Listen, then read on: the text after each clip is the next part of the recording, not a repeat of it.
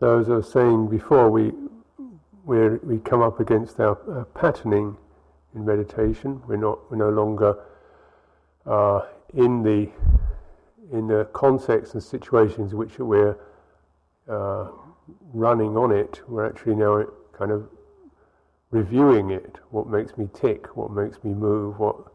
How am I wired, if you like? What kind of operates me? This is our patterning or sankhara, and we may, within that experience, particular psychologies of impetus or need to achieve, or feelings of frustration, exasperation, self-reflection that's none too gracious, and so on. This is the patterning that we experience, and not to be intimidated by that, or to think it's immovable. It can be shifted, we can change. It's the Buddha's teaching on sankharas, which are karma formations. You can change karma, because karma is action. So how we act now changes the current of our patterning. And so how we act now in meditation is very much a matter of heart, of intentionality, of awareness, of coming out, or finding ways to come out of our psychologies, our patterns, our beliefs, and come on track with something more wholesome, nourishing, perhaps less me, less what I'm used to being. This is all good stuff. And a safe way coming into the body, which is something that often we're not really much in touch with as being me. It's normally an it, or mine. So the sankharas patterning affects consciousness. So consciousness arises dependent upon patterning and is affected by patterning. What this means in less technical terms is, for example, whether we experience something through seeing it, hearing it, tasting it, touching it, thinking about it. That's the first level of it. Particularly what base of consciousness opens up when we experience that. More tellingly is the ethical or the affective tone of consciousness. So consciousness that's affected by fear, consciousness is affected by joy, consciousness is affected by ill will, consciousness is affected by jhana, so samadhi. So these are all patterns, you see, and so that very much, this is the mental consciousness which is the most highly patterned. So mental consciousness affected by joy or bliss experiences things somewhat differently. I'm sure this is no news to mental consciousness affected by mistrust or fear. And we'd like to emphasize moving towards the bliss end of the spectrum. But that could be a bit of a journey. But the main pathway of this is actually not through thinking about it or trying to get it in that way or worrying about it, but actually by moving into the body. Body in the body. And something I'd like to highlight is even how we consider, how we instinctively feel ourselves experiencing bodily experience, and maybe even the metaphors that are used in meditation, for example, watching things, watching the breath, or watching, seeing, having insights, seeing what's going on, being clear, which are metaphors, but the metaphors can unfortunately carry signals that plug us into the wrong kind of consciousness or wrong modality of mind. We are not using our eyes, we're using awareness. So is awareness seeing something? Could you use that metaphor? It witnesses, it sees, it watches. Yeah. What about if it was listening? What about if it was listening? How would that be? You're listening to yourself. Somewhat different kinds of experiences, different tones come into play. And if we were just feeling a tactile experience, different. These are three called pathways, neurolingual pathways. And you notice in terms of speech how we use generally either the visual metaphors, auditory metaphors, or tactile metaphors. You're getting in touch with something, you get the feeling of what I'm saying, or you're really listening in, or you can see what I mean. So these are not just insignificant matters of speech. They do kind of refer to particular patterning that affects how we receive impressions. Now, when we use a visual metaphor, that's pretty good on object definition. It's quite sharp-edged. You see something that gives you a sense of clarity. And visual consciousness is quite dominant in our lives. You're driving a car, visual consciousness. You're not really feeling the steering wheel. Not important. What is important is you keep your eyes open, watch what you're doing. You read things, you look at the screens, computers, TVs. Do a lot of eye work, and that's good for object definition. And in eye consciousness, there's not really much need to have a feeling about it. That's not what it's about. Eye consciousness is not about touching something, getting to know it that way. It's about just seeing it at a distance, how far away it is. So it can give us the sense of distance, abstract, far away, but some kind of clarity. It's not affecting me. It's not getting at me. It's not touching me. This has obvious good results, but some meditation, some rather unfortunate results. Is one feels disengaged, numb, spaced out, not getting any emotive resonance.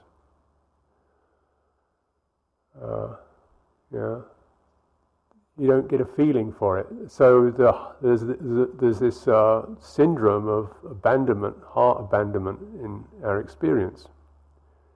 Because in visual consciousness isn't a need to know how a thing feels. It doesn't affect me. It's not about being affected.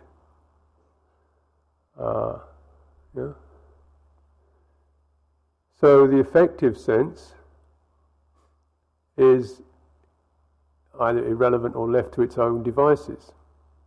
It's not connected to what's going on. So you can be looking at things and whatever's going on in your heart is completely of another topic, another nature.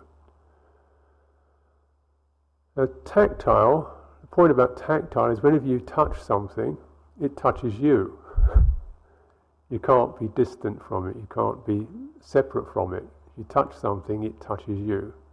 That means, and when something is touched or you're touched, there's an effect, immediate effect. That's pleasant, that's unpleasant.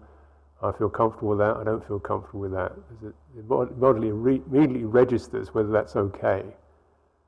It immediately registers whether that's okay. It has to. Because if it's not okay, it needs to know that very, very quickly. So you get as an autonomous reflex. As you get the autonomous nervous system, which doesn't bother to go up into your brain and get to figure out, it just reacts. So the body, the affective sense of the body is immediate and sensitive.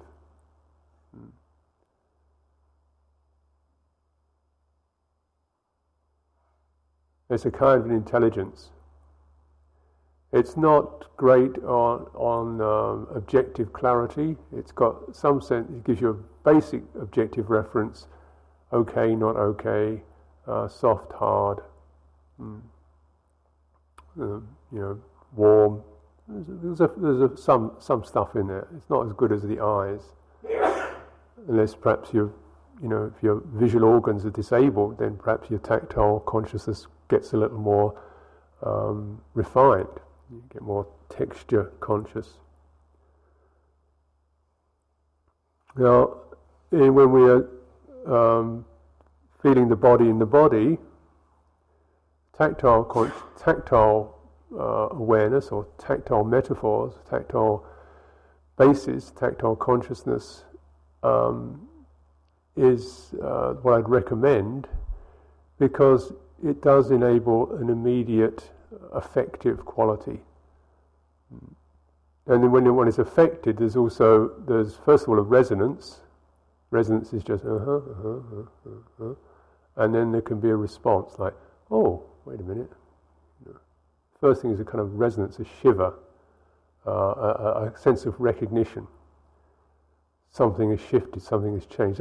That's subtly energetic. It's just like a shiver of energy. When you feel you're touching something. Just notice what it feels like. You're feeling a bit vague or spacey, and then you grab hold of something. Grounded. You get an effect. It earths you. So some standing up, coming to your feet, letting your shoulders relax, then you feel a bit earthed by that. There's a shift of some kind. A shift towards a clarity that's not visual, it's tactile clarity or energetic clarity. Energy feels settled. This is very important for calm in meditation, to feel settled. You don't feel settled visually. Visual consciousness is not about settledness. Tactile is. It's about stable pressure, non-moving. That's what it recognizes. It recognizes the stillness, the stability, the ground, the pressure, the balance. Those are all tactile experiences, body experiences. Your eyes see colours, forms, so forth, shapes, lines, edges, and it's not touching me.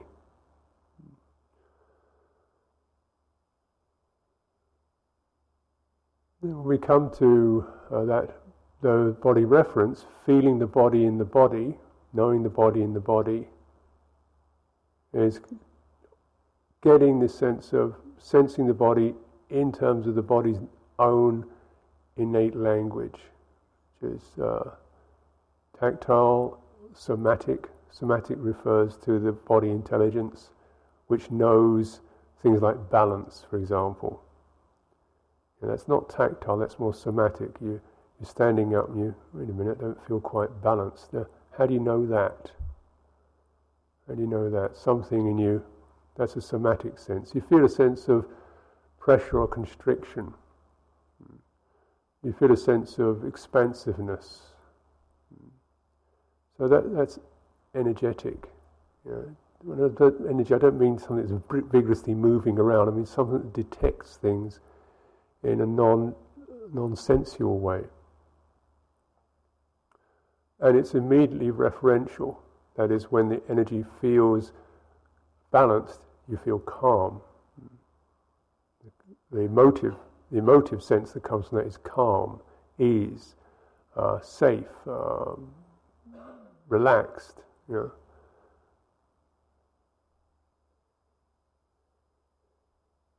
This is what we aim for in meditation.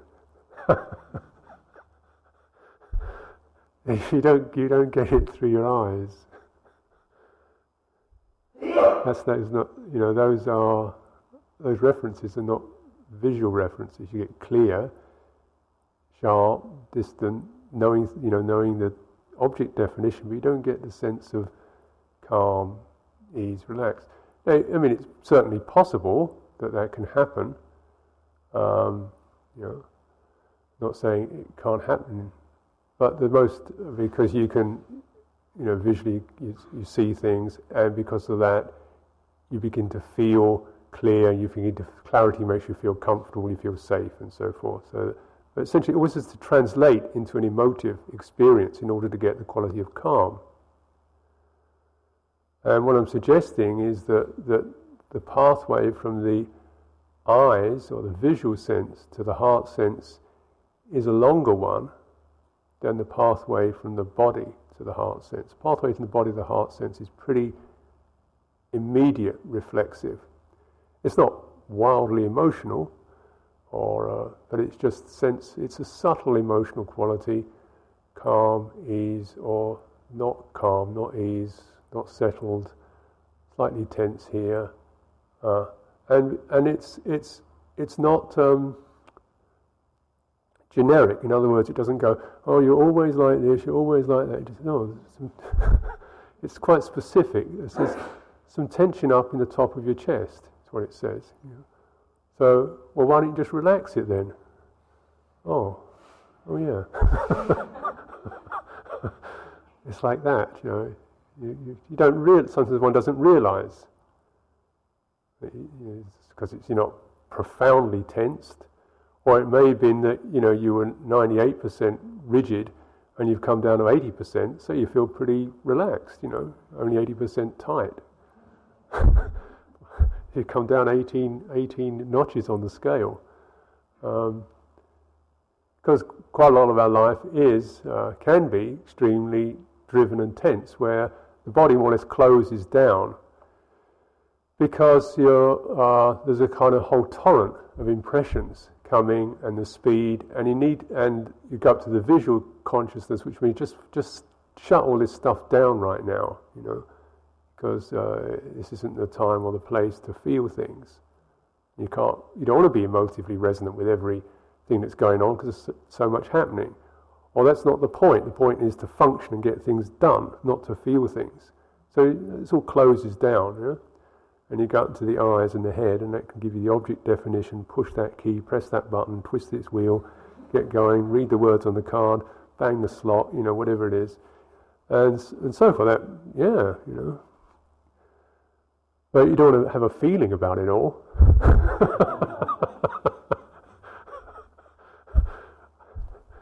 Because most of it's either neutral or painful or just frantic. So it closes down. And the result of that is that there can be a huge build-up of a kind of background bodily deadness or even tension. Not rigid tension, but subliminal stiffness, rigidity, because this is all closed, and also the body is used as a kind of defence. So you walk to a crowd of people, something you maybe tightens up a bit. There's a defence there. You don't want to feel kind of open and loose and free because somebody might, throw something at you, or there's that sense of uncertainty or mistrust in the context of something you slightly closes. And then maybe you come through a busy place and there's some funny looking people around, you feel a little bit hunched, and then there's also somebody shouting orders at you, so you scurry along. There's some machine flashing lights at you, so you push the button, you push the thing, the gate opens, you swing through, and and you rush into the subway, and there's loads of other people crushed in there, and you're squashed together. The train's screeching and howling and battering, and you crash along, and you come out and there's some weird guy panhandling, so you scurry past him. And you get home and then, so you switch on the TV or the CD, and you go into thinking, or actually you don't address the body, because it's quite stressed. So one gets into the habit of skipping it, but this stuff then stays there as a sort of body armouring. No, that's not very comfortable. And when we sit, we start to feel some of that. Some of our pain in sitting certainly can be attributed to, hip damage and spine damage and so on. Some of it's just kind of just tension, hardness. And the hardening of the body has its own resonance. So when the body is hard, the resonance that comes out of that is not okay. Get on with it. Hurry up. It's a hard resonance comes out of that. You do resonate, but you get a emotive hardness. judgmental, pressurized. You go into one's sankharas start operating in that way. There's no give, there's no loose, there's no release, there's no, well, just give it some time and, breathe in, breathe out. There's nothing rhythmic about it. And we get quite edgy. So, if we can undo some of that, there's a chance that we sort of sink and swoon a little bit, probably, go fuzzy and woozy, and then breathe out, and gradually a more rhythmic sense starts to establish itself, where you recognise, well, nobody's giving me a hard time anyway, it's okay, I'm fine, I'm not getting anywhere particular, but it's safe, it's all right, and you start to, the senses, that consciousness starts to wake up. It's okay to be here. It peeks its head out. It's quite a nice day and safe.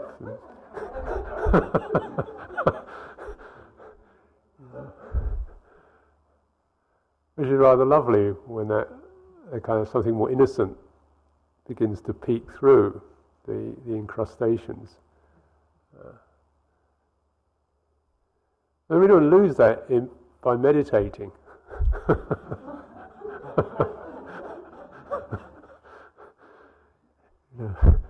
So it was, so all the innocence comes out and it peeks at the sunshine and the birds and the rabbits and the hair and the flowers.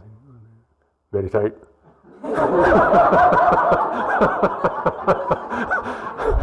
So you kind of seize up. Oh, you should be meditating by now. And then, you get the clamping and the rigidity, and watch the breath. So, you get caught. You got caught being innocent. Now let's get serious. So that, be serious, get functional, get going, get through stage 1, 2, 3, 4, 5. What's the next step? It's back to work again.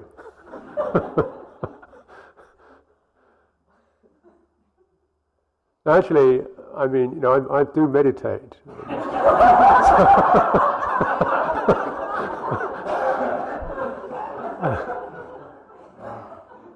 So I still haven't given up on it. After all these years of self-punishment, and I keep kind of think there must be a way, I am just sitting here, it shouldn't be that bad.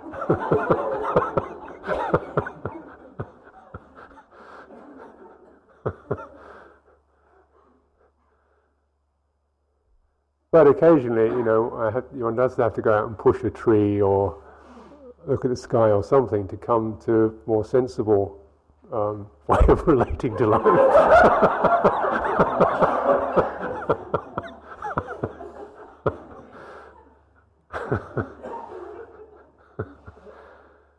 So can I actually bring some of that back in, into the sitting? So,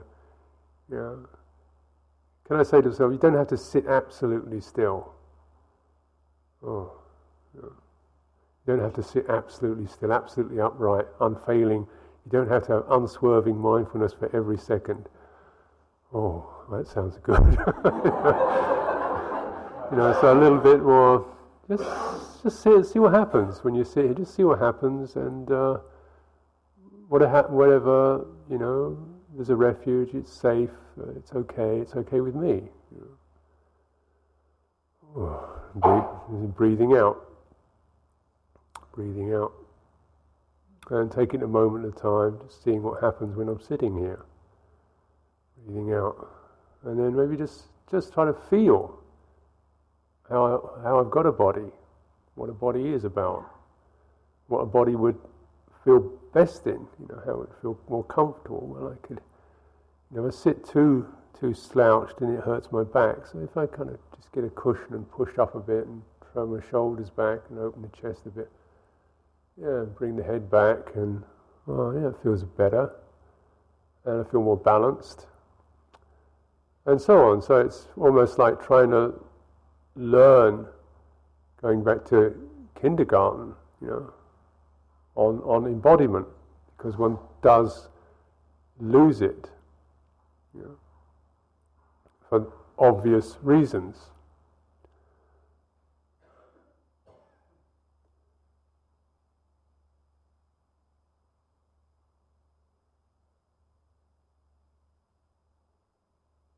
And I personally would not recommend mindfulness of breathing as an initial thing to do. You keep it in mind. Know you get a feeling of a deep breath happens. Certainly recognize that, be with that, feel what that feels like. But there's something about you have to come from the right place with it, really, because it's a subtle thing, and because of the subtlety of the breathing, if we try to experience it from a visual place, what many people experience is a considerable constriction of awareness. And it may feel like kind of concentrated, and maybe you can do that, and good luck, if it works, whatever works, it's fine. But when considering, if the constriction makes you more tense, less tolerant, more judgmental, snappy, tetchy, edgy, about everything, is this really doing you a lot of good? Or is it something you say, well, you should be doing this, so you can't do it, it's something wrong with you, or perhaps it's just a recognizing, wait a minute, no, it's not there's something wrong with you. It's just that one's operating through a channel that's not available, not functioning properly yet. This is about ending suffering. So if feeling the body, weighting the body gets settled, or feels more settled or reasonably settled, the breathing will happen, will come by itself. It's doing it all the time. The body's doing it all the time. It knows it's doing it all the time, somewhere. It always knows when to breathe in and when to breathe out, never mixes them up. Does it continually, night and day, sleep or not. So it's really there with that. Right now it's not telling you about it because at the moment it's busy defending you from something. And so it has to find out, well, actually, right now, there's nothing to be defended from. So you can relax that. You can undo some of the armouring. Or it needs to be preparing itself to go somewhere, but right now there isn't anywhere to go. Oh, you can relax that. You should be the body's tense, trying to feel something, but there's nothing to feel about except what you're feeling. So some of these maybe unconscious signals that can be occurring, the body needs to be reminded. You're safe, you're okay, find your balance. So there are two, if you like, zones to check out very basically. Internal balance, internal sense, which gives you the feeling of balance. Do you feel you're having to hold yourself up, or can you find yourself settled? The idea of sitting meditation, I'm sure the Buddha says, you find the root of a tree, and you cross your legs, bringing the spine upright, one brings mindfulness to bear, to the fore. So I guess tree means safe, something behind you, shade over you. You feel you're with something. It's nicely rooted, and you've got some shade and protection, a secluded place. So we have to feel that more than just visually, there are walls, but actually feel like that. Cross-legged is to give yourself a broad base to sit on.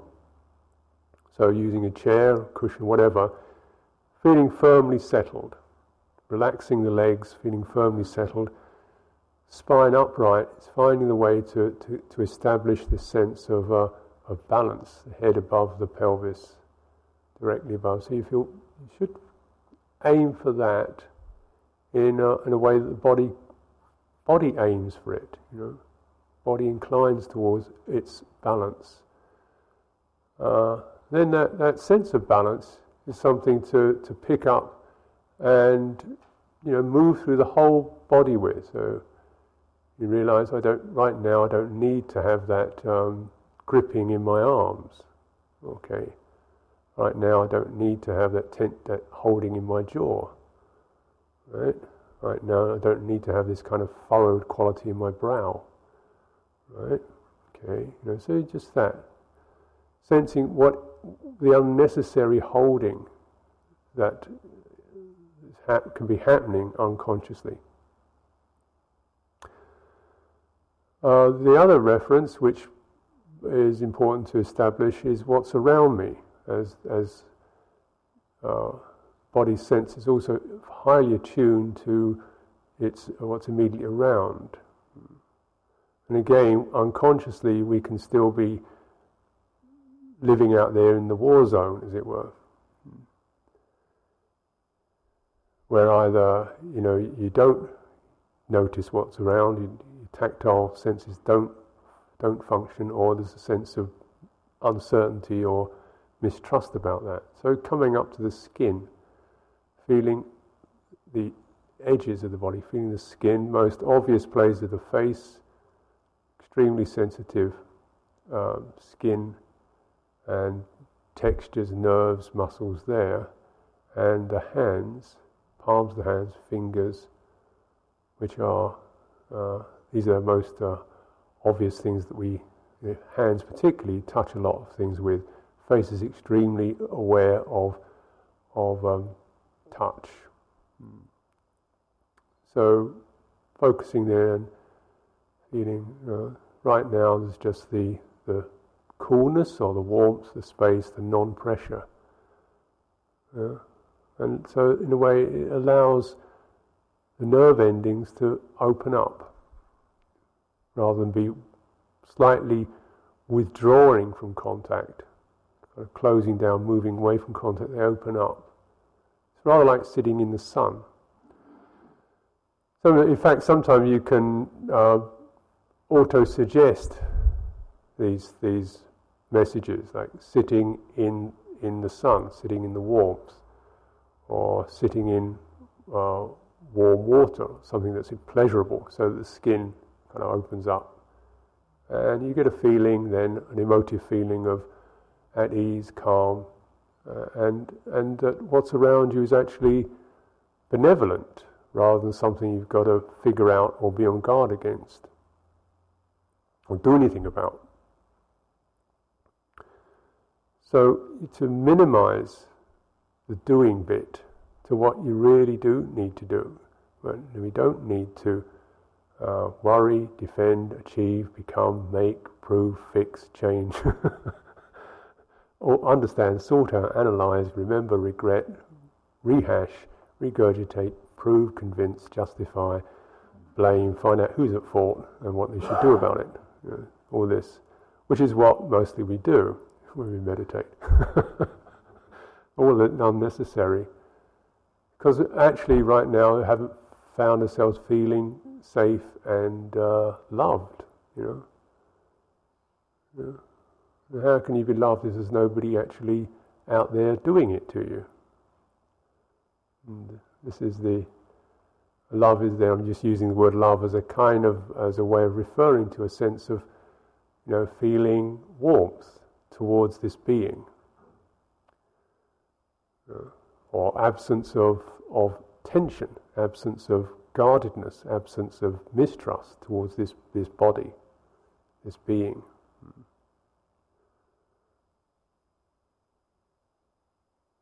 Sometimes it's useful just to imagine as you're sitting being seen by something that sees you with benevolence. Certainly in some schools of Buddhism, particularly Tibetan, this is almost the beginning practice. You visualize the Buddha or the Guru and you just sit in their presence and feel the quality of being received with compassion and warmth. And I think there's a lot of value in that. Except, of course, we think, I don't want to visualise Buddha. Buddha, I think head, what kind of eyes? And probably the Buddha saw me, he'd think I was a mess anyway. Or so what? So rather than going into too many of the visual details, just to get the ambience, the emotive ambience of whatever, Buddha, Jesus, Mary, God, nothing in particular, and you're being seen in that way, or if you're that, just a good friend, or your dog, It's the way dogs look at you can make you feel good.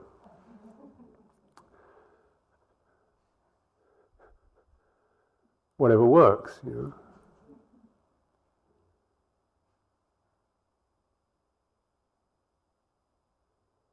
It's all fair game. We have cats in the monastery. It's a kind of meditation teacher. Cats, you're allowed to stroke them. They're furry. They're pleasant. They don't mind. They just loll around, being completely unfunctional, erratic, not following systems, routines, or anything. Just this kind of, but they're always available.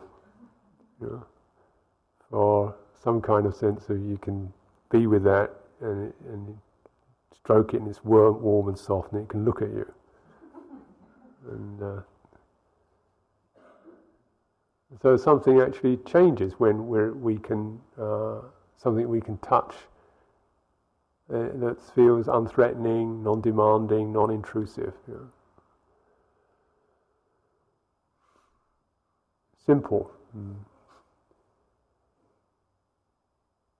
This is a quality that I'd like to allude to in terms of how awareness touches us, touches the breathing, how we bring awareness onto the breathing. So if your awareness is like a meat mincer, it's not good to bring it to bear upon anything, your body or anything sensitive. The awareness is something that's benevolent, emotively resonant.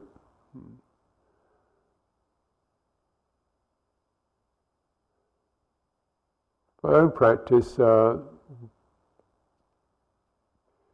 of the learning has been to allow it to be vague. I tend to incline towards clarity is impressive. Crystal sharp clarity is impressive. But first of all, at least my awareness on that basis is quite fuzzy and vague. Just feeling kind of okay. And then, rather like someone who's visually impaired, it gradually builds up quality of accuracy. That's which is the kind of something that's just soft, warm, allowing, receptive, emotive. And then if I stay with that and keep this sense of, well, what's happening right now and how are you feeling with that and what's this sensation feel like and where is it?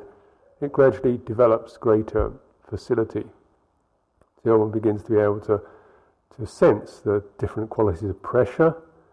As the elements are useful as a reference, would you say the sensation in your body is it? Would you call it like fire or warm, or is it got a temperature to it? Does it feel in that? Would that be a good way of looking at it? Do you sense it in terms of it's hard or soft? Do you sense it in terms of it's moving fast or moving slowly?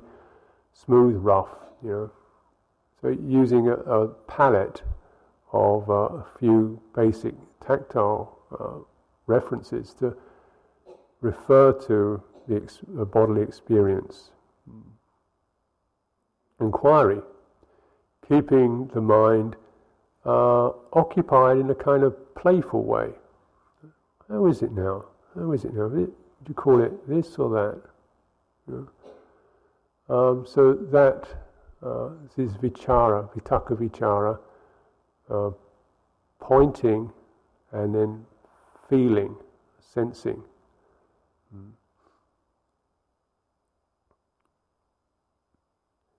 So with when we have mindfulness is the sense of holding the point, bearing something in mind, and the point we're bearing in mind is comes towards in its due course of time. Breathing. How do you know you're breathing? That's the koan. It doesn't mean watch your breath here or watch your breath there. Just how do you know you're breathing? What knows you're breathing? Does your body know you're breathing? How does it know you're breathing? It knows you're breathing because you sense pressure, or you sense rhythm, or you sense something. And that isn't a particular place in the body. That's a place in awareness. There's a particular set of impressions arise in awareness. And I'm not saying you can, and you probably will find yourself eventually settling one particular part of your body to sense that. Your mind settles down. My recommendation is that comes after you've got the general reading of what breathing means, what it feels like, and you feel comfortable with that. Then by itself, the mind will tend to find a location where it just sits. It just sits there, and it's just like the doorman, blind doorman. Doesn't see anybody but just holds everybody's hand as they come through. Oh, that's Joe. That's Susan. That's Mary. Oh, he's got gloves on. So that you can get more accurate with that in that one place.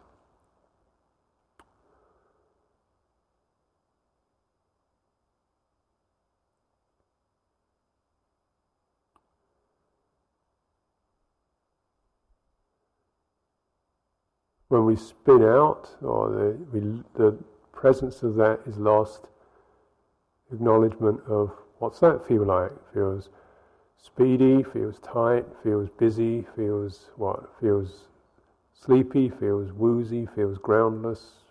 Okay, then what's needed is ground, earth, or what's needed is space. What's needed is flow, or what's needed is So you kind of find the sign that meets your needs in the embodied experience. Can be just the sense of sitting here on the mat. Come back, pressure, ground, earth. Settled again, breathing out. It's a kind of relief to come back again.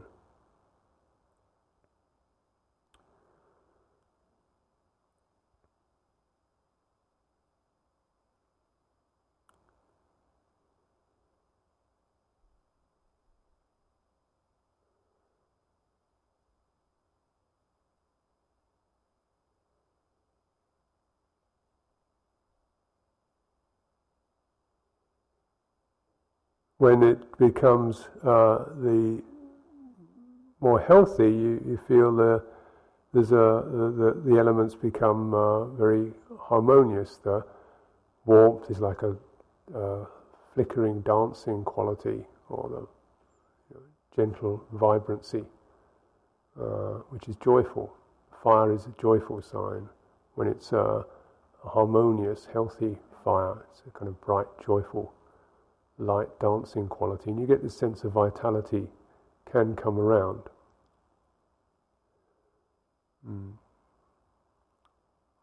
Then naturally the mind enjoys that. So as our practice moves towards enjoyment,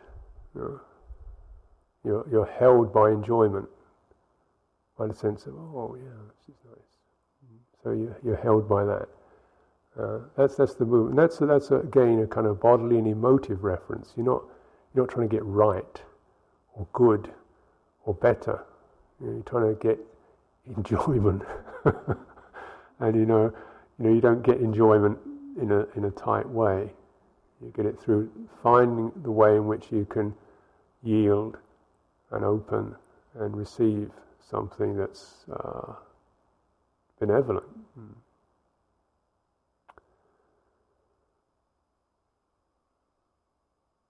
This is the good sankhara, or the wholesome, skillful sankhara,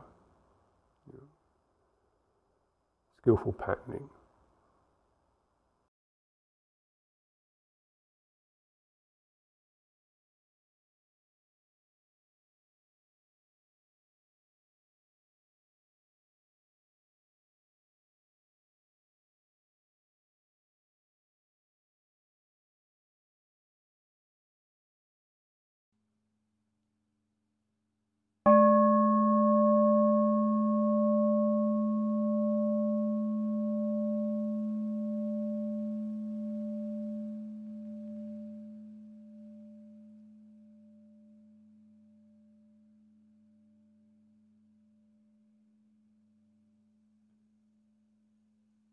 This talk was given by Ajahn Sucitto at Insight Meditation Society on April 26, 2005. It is an offering of the Dharma.